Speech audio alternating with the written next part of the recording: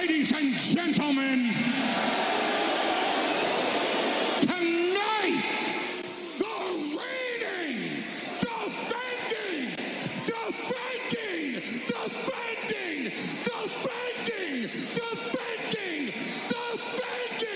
undisputed, universal heavyweight champion, Wildcat Radio 2.0. Bear down, you beautiful people.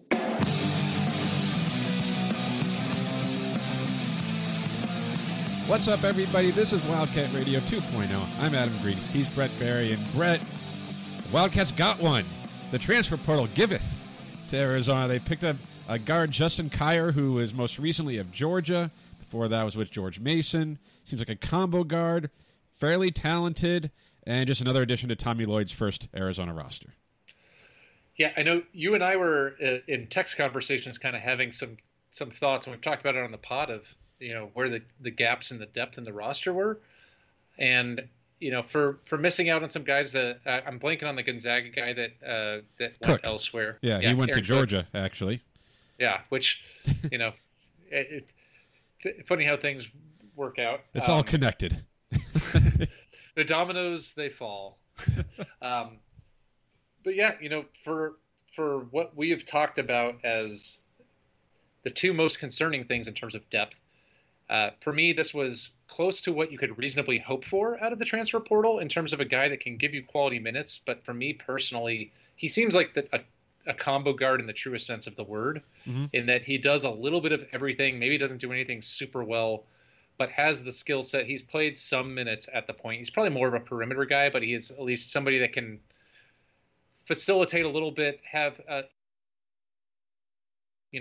play that point guard spot even in spot minutes, which to me, like, that skill set flexibility is very valuable when it comes to depth.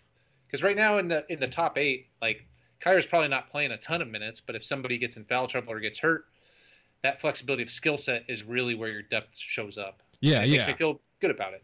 Yeah, and that's where you look at it, too. Like, right now, Kirk Kriisa is still the starting point guard, it looks like, right? They haven't found another point guard to replace him. Kier does seem like more of a combo guard. He's 6'4", shot nearly 37% from 3 last season, averaged about 10 points, 4 rebounds, 2.5 assists, nearly 2 steals. You know, if he's more of a Jamal Baker type of point guard or a Terrell Brown type of point guard, and I'll even say Kadeem Allen, and that's obviously, I'm not saying he's as good or those types of players, but guys who, they're not point guards by definition. They're not true point guards. They're not T.J. McConnell, they're not Parker Jackson Cartwright. They're not Nico Mannion. But they can handle 10 minutes there if you need them to. They can handle 15 minutes there. And with this type of lineup, and one thing that we just don't know until we see it is the offense they're running with Tommy Lloyd. Like Sean Miller's offensive point guard, especially James Akinjo, was dribble. He was creating everything. And we've seen that with other point guards too. That's more Sean Miller's offense. From what it sounds like, what we think the Tommy Lloyd offense will be, more free-flowing, more guys, just quick passes, crisp decision-making like that, where you may not need a T.J. McConnell type of point guard.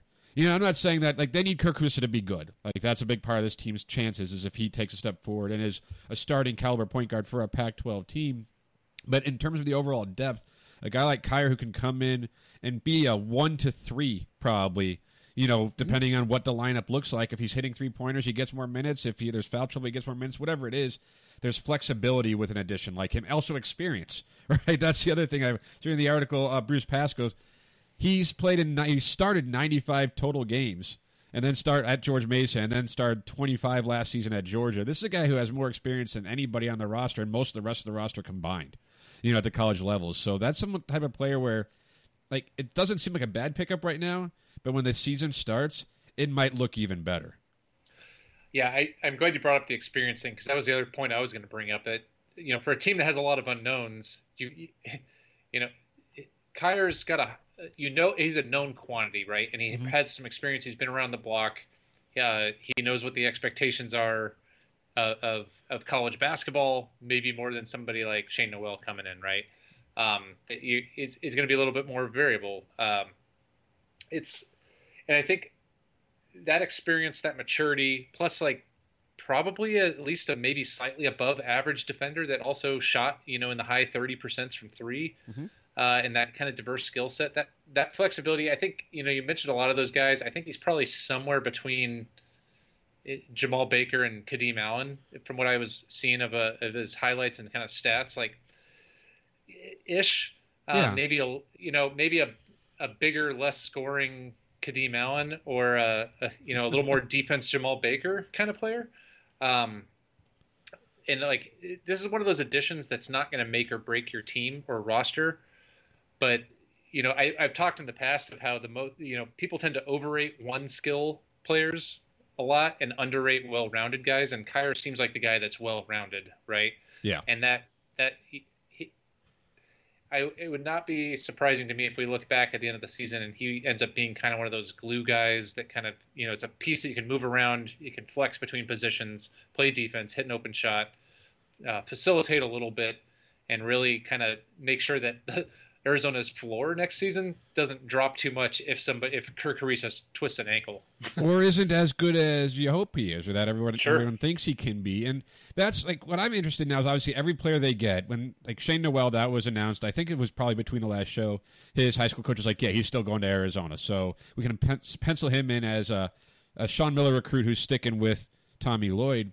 But everyone else they're adding, everyone else that's coming in is coming in for Tommy Lloyd, to play for Tommy Lloyd. So we're going to get an idea of what type of players he's going after. Now, granted, Justin Kyer he's a one and done. He's a sixth-year senior, the super-duper senior after the COVID year and everything. And he has played at, he's in the SEC with Georgia. So it's not like he hasn't played at this level. He went from just George Mason to Arizona. But just the type of player that he is, it's almost like you can look at the roster and say, what do they need? Probably, if he can play like he did at Georgia, that type of player. Somebody who can handle those positions, handle some minutes at point guard. Because if he's on the floor with, say, Dalen Terry, Pell Larson, without Kirk Ariza, there's enough ball handlers probably to get the job done, to run this offense. But what I keep coming back to is we just don't know exactly what the offense looks like. So if Tommy Lloyd goes out and gets someone, we can somewhat assume that they're a fit for his offense in some capacity. Whether it's as a point guard like we're used to seeing them under Sean Miller, or whether it's like just that scoring guard off the bench, or whatever it is, we can assume that Tommy Lloyd identified Justin Kyer. They tried to get Ty Washington.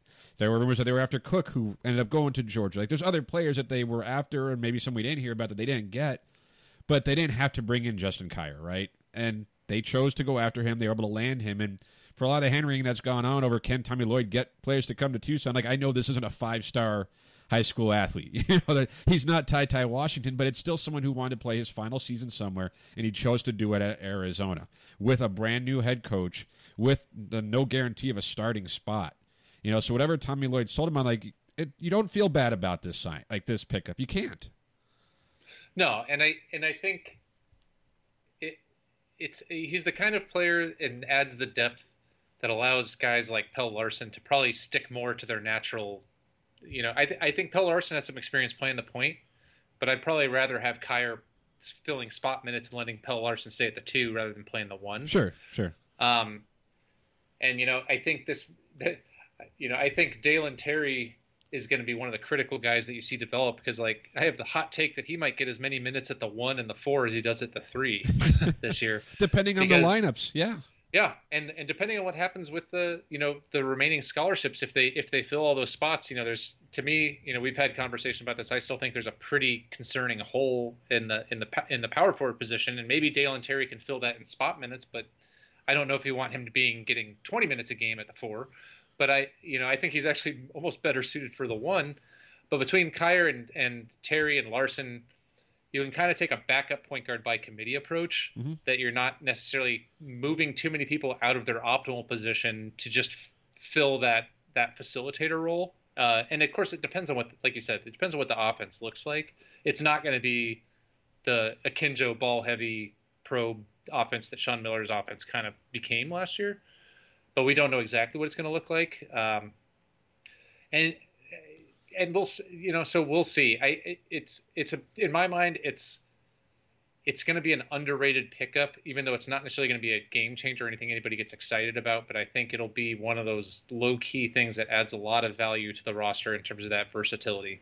Yeah, you hope that he doesn't need to start, or he comes in, he's so good he has to start, right? Like that's the idea. But otherwise, right now he's a depth pickup, and you add him to a roster that I don't want to say it's starting to take shape, because it's largely put together. By Tommy Lloyd being able to keep most of the guys that they needed to keep, and picked up a few players. Like there's 11 guys that are under scholarship now. You got Kirk Kriisa, Ben Mathurin, Tubelis, Dalen Terry, Koloko, the other Tubelis, so the Tubelli, Umar Ballo, Shane Noel, Pell Larson, Adama Ball, and Justin Kier. You look at it, and you're right. There is seemingly a hole at power forward. Of course, if Ballo and Koloko are legitimate centers, you have more centers than most programs have. So in terms of like bigs, like we don't know what this offense is going to look like. It might be more like a 4 guards, with a big guard like maybe Dalen Terry manning the power forward, quote unquote, the traditional 4 spot, and then a center. Like we don't know, but yes, it would be nice to see one more forward who you can count, like a power forward type, or even like a small forward who can play power forward, not like a shooting guard who can play small forward like Dalen Terry, but the other way around, maybe like a 3-4 as opposed to a 2-3. But it's not a bad roster. Like you can find holes in it. Mostly it's just lack of experience. Yeah. If every player's as good as everyone thinks they can be, this is a damn good basketball team next year, even without another forward. But that's a lot of ifs. That's a lot of anticipation. It's a lot of like, until you see it, you can't be confident it's going to be there. But top to bottom, the roster doesn't look bad at all. Yeah, I think as of now, if you look at the roster, top to bottom, if all goes well, everybody even just takes a expected level of jump in their production or, their abilities, like the Dalen Terrys, the Kirk Kriisas, and they at least meet expectations, shall we say. And nobody gets hurt, nobody gets in foul trouble. I think that's a very highly competitive roster. Kind of analogous to getting the combo guard with flexibility that I've talked about with Kier, and also that allows Adama Ball to probably redshirt because that guy, he needs to put on about 30 pounds so a stiff breeze doesn't knock him over. Pac-12 refs won't call that charge no matter what, no matter how strong the breeze. Mm-hmm. The one, and this is kind of to some extent it's nitpicking, but like, you look at Azuolas Tubelis, Christian Koloko, and Ballo. Those are 3 legitimate front court players, but my concern there isn't necessarily the guys that can fill minutes. And even if you throw Dalen Terry in there, I'm not sure, even if you count Dalen Terry in there as the backup power forward, you've seen enough threat to score in that foursome beyond Tubelis.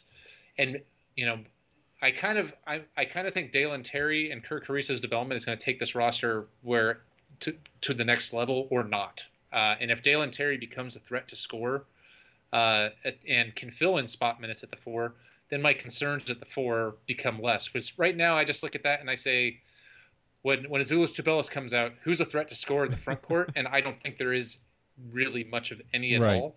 And then you're utterly dependent on outside shots falling or the offense just being so effective in getting easy shots that when you get into conference play, that's a risky gamble to make, in my opinion. But if you can get somebody that, even isn't going to be like just like Kier, maybe not a fundamental game changer, but somebody that can fill those minutes. Come back, Jordan Brown. If nothing I was going to say that guy who's there probably. If we had Jordan Brown back on the roster, I'd actually feel really confident in how this roster was constructed in both depth and experience and skill set. That to me is like, if I was going to, I don't want to sound like I'm being negative because I do think the roster is very good, but if there was a way it was going to break and fail and underperform, that would be my highest likelihood point of concern. Oh, and I think that's absolutely fair because, like, Azuolas Tubelis is excellent. Of course, if he's the only low post threat, it's going to be a little bit easier to deal with, unless maybe the outside shooting is that much better. If Kirk Kriisa is shooting 40% from 3, you got Pell Larson shooting 40% from 3, these guys can rain threes, and yeah, maybe you can get away with a little bit less skill in the post, right? I mean, that's the best case scenario. And in a way, that's what I think Arizona fans have been wanting for years is better outside shooting. If they can get it, we'll see what it looks like. It looks like maybe not needing a Jordan Brown type of low post presence or a Brandon Ashley or a Zeke Naji. Not that you wouldn't take any of those types of players down low, but they may not be as necessary. But yeah, you're right, because unless that happens, Koloko is not the offensive threat that you can just throw the ball into and say go to work and get a shot off, right? Like he's improved offensively, but he's not that type of player. Ballo, we have no idea. Tommy Lloyd has a better idea of what he can do, and he's a monster. Like, he's huge, but what type of skill does he have? Like, we don't know. He's a complete unknown. And then, after that, like, what do you have? Like, just Azuolas. That's it. So. And even Azuolas Tubelis, as great of a player as he is, he's more of a face-up four than a dump the ball in guy. You know, in an ideal world, one or both of Koloko and Ballo at least become enough of a physical threat in the post where they can draw double teams or be a threat to score in the post, kind of like how Jordan Brown was. When he was aggressive, he was an effective offensive player. He was inconsistent as hell, but like otherwise, you know, you can have all the shooting in the world, but if nobody is a threat inside, everybody's just going to face guard their shooters, and you're reliant on penetration. That kind of works the other way around too, right? Because like people say, like if you have a really good low post, that frees up looks for the outside shooters, and it absolutely did. We saw that. Just Arizona didn't have the shooters to make anyone pay over the last handful of years. If you have really good shooters, that maybe opens things up for players who aren't as skilled, because you know you could just get single coverage or there's a lot more spacing for guys to operate down. Also, you could have it too where guys can just drive to the basket. You know, so you need to, like, I don't necessarily see this offense dumping the ball in the post, especially with the players they have, sure. But it may not be a type we're going to dump the ball in the post and let someone go to work. Like, it's good to have that ability, yes. But I just don't know if it's going to be as necessary. And I say this to someone just like, is that what, not that I watched a ton of Gonzaga, but that doesn't seem to be what their style of offense is. They're more free-flowing, and you get those good looks from the outside. And if you have players who can make those shots, then eventually it's going to free drives up. And when that drive happens, when Kirk Kriisa drives to the bucket, that's going to lead to an easy dunk for Koloko or Ballo or whoever's there, you know, when the defender has to sag off of them. So, but it's a lot of hypothetical, right? Like, so much of this roster, like every roster, it seems like is hypothetical, especially the last couple of years. But this one, if you want to be like, yeah, that's a really good team, it's because you're expecting certain things to happen, not because you've seen it happen. And that's why getting someone like Kira, who, he wasn't a world beater at Georgia, but double-digit points. I mean, Georgia wasn't a very good team, but he's shown he can do it at this level, right? And, like, you know, even Zulus Tabel's floor is what it is. Ben Mathurin's floor is what it is. Other than that, those guys, I mean, if those guys don't improve, they're still going to be good, useful players. But if they don't improve and no one else on the team does, they're not going to be any good. But, like you're saying, if they all just take, like, that half a step forward or a step forward, like Pelle Larsson, that's an underrated guy, too. I mean, he can play and he can shoot. Yeah. Like, that's a guy who I think people are going to really love. But if these guys do get better, then with the type of offense we are expecting to see, not that we know we're going to see because we have no idea, but the offense that we're expecting to see could be a really good fit for a team that doesn't necessarily have the low post scorer, but has guys who can finish down low.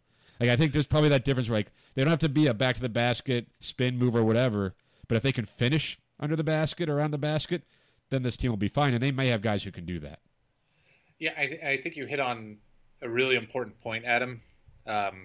Of if you don't have that post threat, you know, that the way you can kind of like replace a post threat if you've got shooters and no inside guy to dump it down to is that it is the penetration game. And if you watch Kira's highlights, that's one of his biggest strengths. And so it just makes the offense a bit more one dimensional in my mind, which is a little bit of a concern. And there's adjustments they'll make, and they'll, you know, I'm confident that Tommy Lloyd and staff will modify the offense to try to like maximize those kind of things. Like it might be it might be like 4 out and a pick and roll in the middle, right? And try to penetrate. And that works though. If you have the shooters, it works. It can be very effective.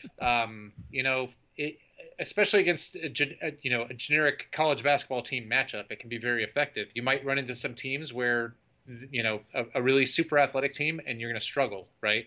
I look at like last year's Baylor team. I'm not sure. I mean, well, look what they did to Gonzaga, right? Right. They were an ultra athletic team that could kind of, you know, use their athleticism to offset the free flowing nature and like the setup of everything, and they don't have to help off on penetration as much. But you're going to win a lot of games against teams that don't have that elite level athlete. You know, against a team like Baylor, not necessarily Baylor because they're obviously defending national champions, but like I still would feel better if there was a post threat where you have the versatility to adjust your game plan to the defense to try to set up your team for the best chance for success. But it's getting a little bit nitpicky in the world of a limited, you know, number of scholarships roster and limited minutes to go around. Well, and the one thing too, like before we head to break here on this one, is that a lot of times when you think of teams that rely on their shooting, it's because they don't have size. This team has size. it's not going to be a short team, because usually you think, oh, like they shoot because that's all they have. They don't have any bigs, and this team shouldn't struggle against good teams, like big teams defensively, because they have the size to match up there. The question is, can Arizona's size outside of Azuolas Tubelis put the ball in the basket with any consistency? And the answer to that, we don't know. But then the follow-up is, will they even need to? And again, we don't know. But that's just kind of, you were saying like about how the super athletic teams, and yeah, absolutely, that can be a problem. And then they gave Baylor gave a lot of teams problems. It wasn't just Gonzaga. And when they played Arizona a couple of years ago, they gave Arizona problems. Real problems. But just it's not going to be a small team. Like Arizona has a big team. Kyrie's 6'4" even. If he's playing some point for you, that's a pretty sizable point guard. And he's athletic, and he's a guy who can cut to the basket and everything like that. So I like the look of the team in theory. But I am with you. I would feel more comfortable if they had one more big they could count on. So, yeah, Jordan Brown still hasn't gone anywhere. He's in the portal, hasn't come out.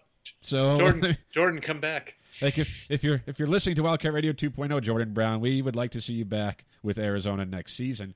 But even without him, obviously there's still roster spots they could fill, and the portal's still there. It's still a thing. There's plenty of players in it, and like I don't know. It's weird because like I didn't heard of Justin Kier until recently. I didn't hear of Ty Washington until it's like, oh, Arizona's recruiting this guy. And then you want them. And then you don't get them like, oh, God, everything's horrible. It's like, well, just because this 2-week recruitment that they had, like, I don't, so there's other players out there, and we may not even, some guys may still enter the portal, have yet to enter, but they will. We don't know. But just as the roster stands, there's not a lot of holes to fill. And going into this now, Tommy Lloyd's been the head coach for a little more than a month. And if you would say at this point he has a roster spot to fill, like the one thing he needs to fill is a backup power forward, you're probably feeling okay with things. Like if that's such a champagne problem to have at this point in the offseason, especially given the fact that he's a new coach, like he's his first year. So like you're right. And it's a thing that I think will get filled. And until it does, it can be a question mark. But it's where the roster is for year one of the Tommy Lloyd era. I believe month 2 of the Tommy Lloyd era. It could be a lot worse when the only thing you need is a backup power forward. Yeah, thanks, Sean Miller, for the nice roster. Largely. But then again, Tommy Lloyd had to keep them. Every one of them could have transferred. Some did, but every one of them could have. Recruiting starts at home, Adam. You got to keep what you already had when you're a new coach, right? And the funny thing is, like, we kind of joke about it, but like, honestly, Jordan Brown might be the perfect kind of guy that is like the guy off the bench that is the post guy that plugs that hole a little bit in the skill set. And who knows? It's nothing's over till it's over. But for 2 scholarships left, if I'm not even sure they use both of them, to be perfectly honest. If you can get one guy that can fill that role. And the other thing of Kier is he's like you mentioned, a 1-year guy, so you're not committing to all these scholarships with the sanction questions hanging up your head. Doesn't block future recruits in terms of minutes. So, yeah, it's still a little bit incomplete, but you're feeling good about it. But then I do think about like teams that are similar to Baylor, and I think, oh, who are those teams in the Pac-12? And I think, oh yeah, Oregon, UCLA have like a lot of good, strong, athletic guard play and wings, and that makes me nervous.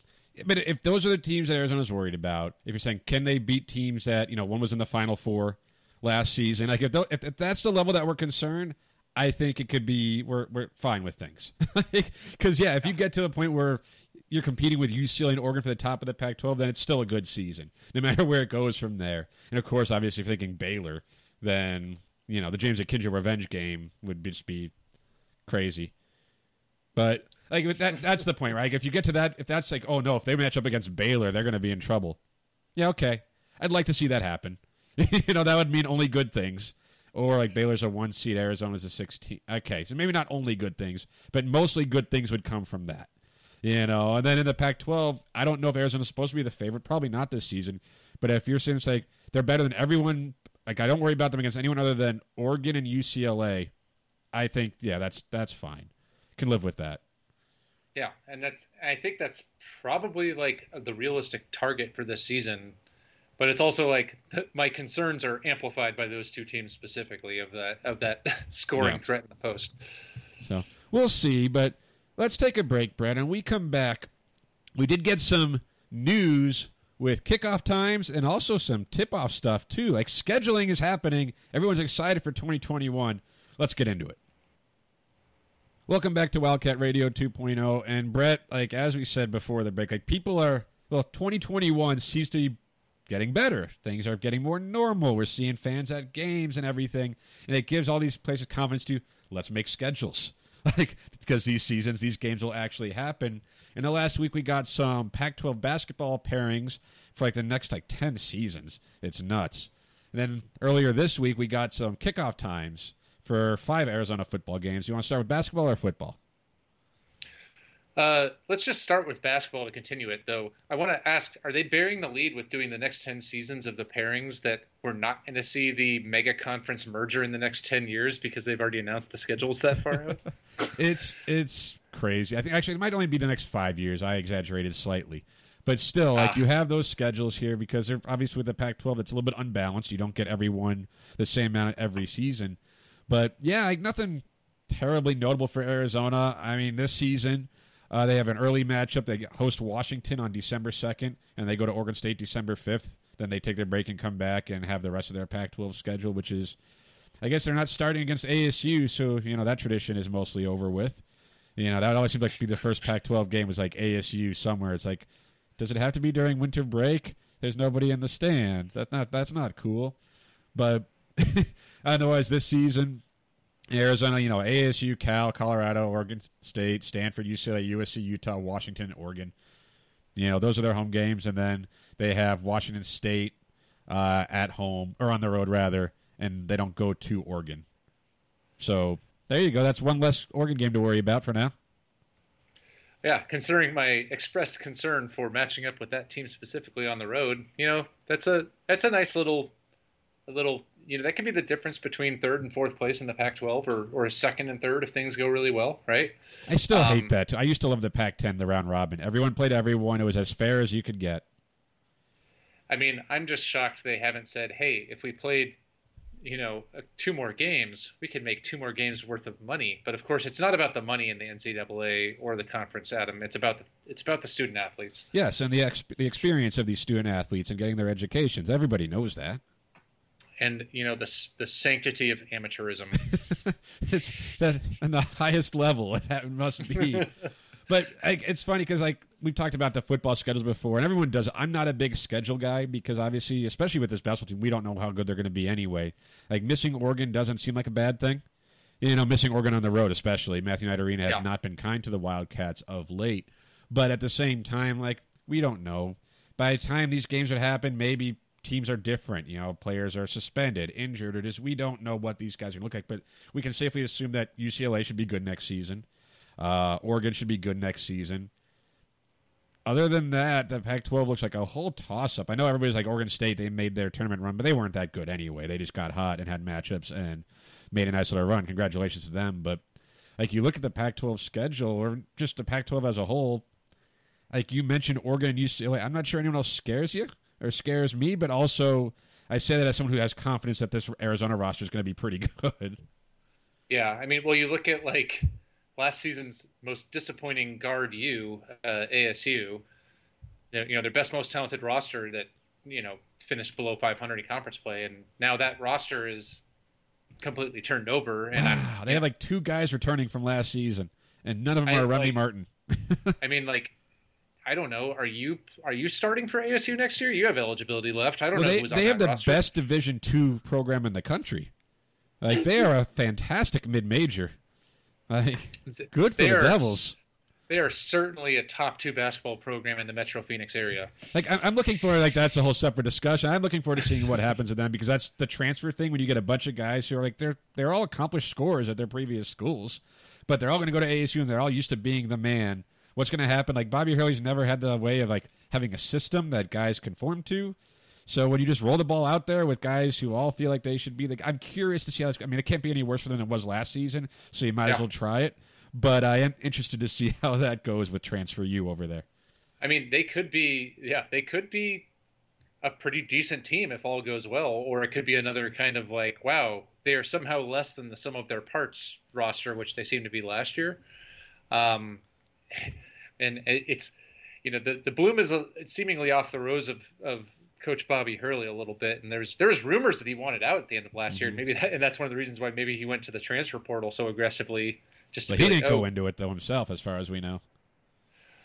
Well, there is no coach's transfer portal. Yeah, they just have agents talk. but to that point though, like we don't know who's going to be good and who's not going to be good, right? I mean, we have an idea. Like UCLA's bringing enough talent back from a really good team. You're like, okay. Plus, Mick Cronin's doing a good job. Like, that's going to be a good team. There's no reason why they shouldn't be be quite good. Oregon is a team that you always, especially nowadays, they're going to be there. They're going to be a problem. But, Colorado lost stuff. Oregon State lost. ASU lost their entire team. Cal wasn't very good. Stanford, they picked up some talent, but they've lost some too. USC obviously lost to the draft, Mobley. Washington was a dumpster fire last season. I guess Washington State got better, but they don't scare you yet. So, when we look at the perspective of this scheduling, I mean, when they play these guys, I guess now we have a better idea of when that is and who they're going to match up with. But the overall big picture is it's there for Arizona, Yeah, and a rare occurrence for Arizona, even losing James Akinjo and, at least for now, Jordan Brown, come back Jordan. Arizona is a pretty known quantity that still has upside, right? Mm-hmm. Like Azuolas Tubelis and Ben Mathurin were behind James. I'd say James Akinjo was the best player, but of the young guys, they were clearly the best guys on the team. And you have guys like Dalen Terry and Kirk Harisa barely got his feet wet. Got acclimated after all the eligibility issues and then some minor injuries. They're returning maybe more production than.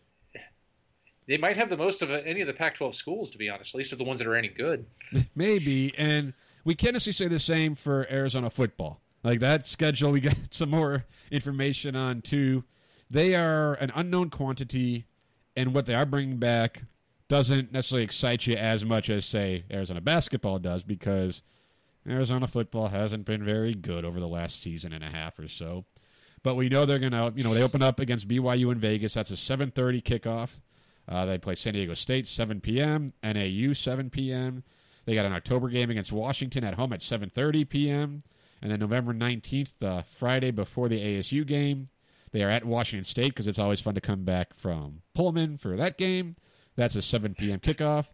If history is any indication, that game will be over by about 7:07. And, yeah. So that's what we know right now. And now I know where I will be freezing my ass off with Ellie's family at Thanksgiving time in Pullman, watching Arizona, triple over themselves. You've had a lot of fun up in those games before, I know. I'm just thankful that it's a Friday, so that maybe then it makes it a little easier for traveling for us from a me and Ellie perspective. But I don't know if we can glean anything from the start times other than me selfishly for that Washington State game, which is my most likely road game other than ASU to attend for personal reasons. But as a season ticket holder, I see at least the first couple of home games and say, thank God they're at least not 8:15 starts. Yeah, I mean, it's Arizona. What's unfortunate is obviously, we'll see what happens in like the October and November games, because that's when the weather cools down. That's where if you're going to have day games, you'd like to have your day games. You understand, like September, you're not going to have anything earlier than a 7:00 kickoff. It'd be irresponsible to schedule that. But hopefully, and it probably comes down to how good Arizona is or how bad Arizona is, right? Like if they surprise and are competitive, then they might get a few more prime spots. But if they're as bad as a lot of people think, and the odds, I think I saw the recent odds were like 2.5 was the betting line for Arizona, 2.5 wins this season. Yeah. Like if they're the under, then you can expect those more 7:00, 7:30s, and 8:00 kickouts because they don't want anyone watching them, But at the very least, it's like there's such an unknown right now, even more than the men's basketball team, because one, we still don't know who the quarterback's going to be. Brand new offense, brand new defense. They did add some talent. I'm excited. It's a fresh start. And, BYU in Vegas, that's a fun way to start things, and BYU's lost most of their roster. So, that's a game where who knows. But, yeah, it's at 7:30. Yeah, and unfortunately for Arizona, going to a game in Las Vegas, they're not going to reap the benefits of the other team maybe partaking of Vegas as much in what it has to offer when they're playing BYU as other schools.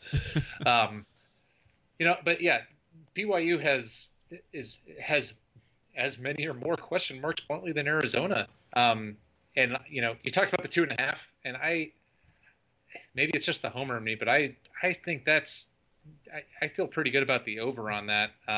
Just because I think BYU is beatable. I think San Diego State's beatable. You better beat NIU. If you lose to NIU, then yeah, the under looks the good. Losing streak should end by September 18th. So that we're at 12 right now. So at most it should get to 14. Yeah, lucky number 14. Yeah. But I think there's a realistic chance of coming out of non-con play with at least 2 wins, and then I think you're going to steal a Pac-12 win as long as it doesn't become a disaster at the quarterback spot. But that's a big question mark that makes me concerned. Well, and the nice thing too, at least with the non-conference schedule, like they should beat NAU. I don't care. Even NAU's best teams have never been competitive with some of Arizona's worst teams. So that one, you should be able to chalk it up as a win. If it's not, then oy. But BYU and San Diego State, they're winnable games. And they're not powerhouse teams, but they're not also just the dregs of college football. So if Arizona, how they play against those programs could give you an idea of just how good this team might be, how much better, how much more improved they are. And granted, when injuries take their toll, as they most often do, that will mostly be evident in September. So part of the issue is going to be if it's depth, we won't necessarily see that in week 1, or week 2. But we might have a decent, I know, granted, after the non-conference, they go to Oregon. So, a new losing streak should definitely start September 25th. But there's excitement, and having those kickoff times, like it kind of adds more realism to it, right? It just brings it that much closer that, okay, like you knew who they were playing, now you know what time they're playing some of these games. And if Arizona, like 7:30 on ESPN, September 4th against BYU, so obviously that game is buried, but if Arizona plays well, if they are 2-1 after that, if they're 3-0 going into conference play, a little bit more buzz, and some of those spots, some of those kickoff times, like at Oregon, might be an afternoon kickoff. Versus UCLA, you might get that. Like, who knows? But I just do like that it's another step towards a season that is, I guess we can't be certain, but it looks like it's going to happen as scheduled. And Arizona will have a chance to maybe earn better kickoff times with their play. Yeah, and as somebody that is a season ticket holder, I'm excited at the notion to be able to go. Mother's Day, actually, Adam, we went. My sister and brother-in-law are members in the new fancy club that looks over the football field in the north end zone. And boy, it just made me miss live sporting events and football in Arizona Stadium. Even for the games where they're terrible, it's still a fun time. So I'm very excited about it. Yeah, well, Brett, let's take one more break here, and we come back. We're going to talk about some Arizona teams that aren't terrible, actually, as they are in tournaments, heading to tournaments, and just have a chance to win some championships. All right, welcome back to Wildcat Radio 2.0, and Brett, Arizona, especially like the spring sports, have had some really good success. I guess we should note that Arizona soccer head coach Tony Amato, he was hired away by Florida, which is, you hate to see it, other than it's nice to have your coaches hired away rather than leaving by fired. He did a good job turning that program around, so good luck to him. And, of course, Arizona has to find a new – go ahead. Oh, I was going to say, wait, we can have coaches that we don't pay to go away? Yeah. So that seems like a smarter financial investment.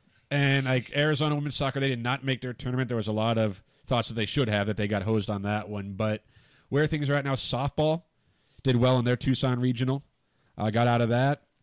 And baseball, of course, is wrapping up their season here, and a chance. Obviously, I think I saw they were most predicted to be like the number 4 overall seed.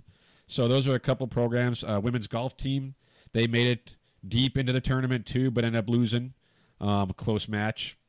So there's been a lot of good things happening for Arizona athletics. Obviously, Tony Amato leaving is not one of them, but contextually, it's like you'll take it. But just baseball, softball especially, they went into things kind of, they had an up and down-ish season, more up than down, But they went out and took care of business at home in their regional, and now they have a few more games Friday, Saturday, Sunday, playing Arkansas. So, that's where they're at. I think that they are now opening up capacity increasingly for those games, at least the ones at home. Like I know baseball has a good chance of hosting some. We talked about in the past. So not just the benefits of playing in your home stadium from knowing the angles and the how the field plays, but having that motivation there is going to hopefully enhance. Softball has been a little bit good, but a little bit wobbly. It's good to see them take care of business, and we'll see how they can kind of progress through the postseason. Yeah, they got to go on the road this time to beat Arkansas for a chance to reach the Women's College World Series. But it was good to see them take care of business at home and I know they had the huge comeback in one of the games where they were down by a lot, then just rallied back, and you kind of hope that that's a springboard. Like they need the pitching, of course, but they're there, and when you give yourself a chance, like you're 2 wins away from the Women's College World Series, and once you're there, you have a chance to run the table. Of course, baseball, who won the Pac-12 over the weekend, so congratulations to Jay Johnson and his team. They're finishing up their regular season, but that's another team that seems to be peaking at a very good time, and they had some comebacks, too, to win the Pac-12. Like, they were down against Oregon State, and they made a furious rally and came back in that one. So, if they use a bat, they're doing pretty well. Bats and gloves for Arizona Athletics are doing really, really well. And, of course, it's not a surprise because Arizona softball is a power, and baseball has been that level, not a power, but in the conversation for the better part of since Jay Johnson got there. Yeah, talk about, I think you can look back, and he was a Greg Byrne hire, right?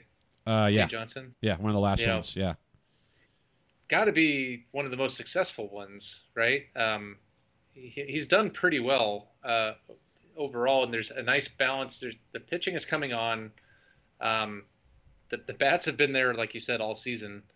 I'm super excited to actually have the opportunity to get to more easily watch some of these games as they migrate from the gulag that is the Pac-12 network onto national TV. And it's a fun annual time as the casual Arizona fan, I think, for women's softball to once they get on ESPN to get to watch those games and where it's such high stakes in the postseason. I'm just super excited to watch and see how both the men and the women's teams can do. Yeah. So the women's super regional playing Arkansas this weekend for a chance to go to the Women's College World Series. The Pac-12 champ Arizona men's baseball team, they are wrapping up their regular season before we'll find out what their postseason fate is, but it seems likely they're going to get to play at High Corbett, which will be advantageous for the reasons you laid out. They know the angles, and they'll have capacity fans. So we'll see. But if you're an Arizona Wildcats fan, we've had some good news shows and less good news shows, and this one felt like a good news show. With basketball getting basketball got a transfer, football got a schedule or more of a schedule, and some of the spring sports they're rolling. So a lot of exciting things to look forward to with Arizona Athletics. But I think, Brett, that'll do it for this week's show. Make sure everyone appreciate you listening. So. Make sure you are subscribing to us on iTunes, Spotify, wherever you get your podcasts from, so you can find us there. Find us on Twitter at Wildcat Radio AZ. Plenty of content coming from there. Even Wildcat Radio, 12-Pack Radio, you're going to see a lot more content to it. It's not just Wildcat Radio, not just us. There's other voices, too, on the network, which, we like us, but they're not too bad either. So thanks for listening. We'll catch you all next week. And until then, remember to bear down. Bear down.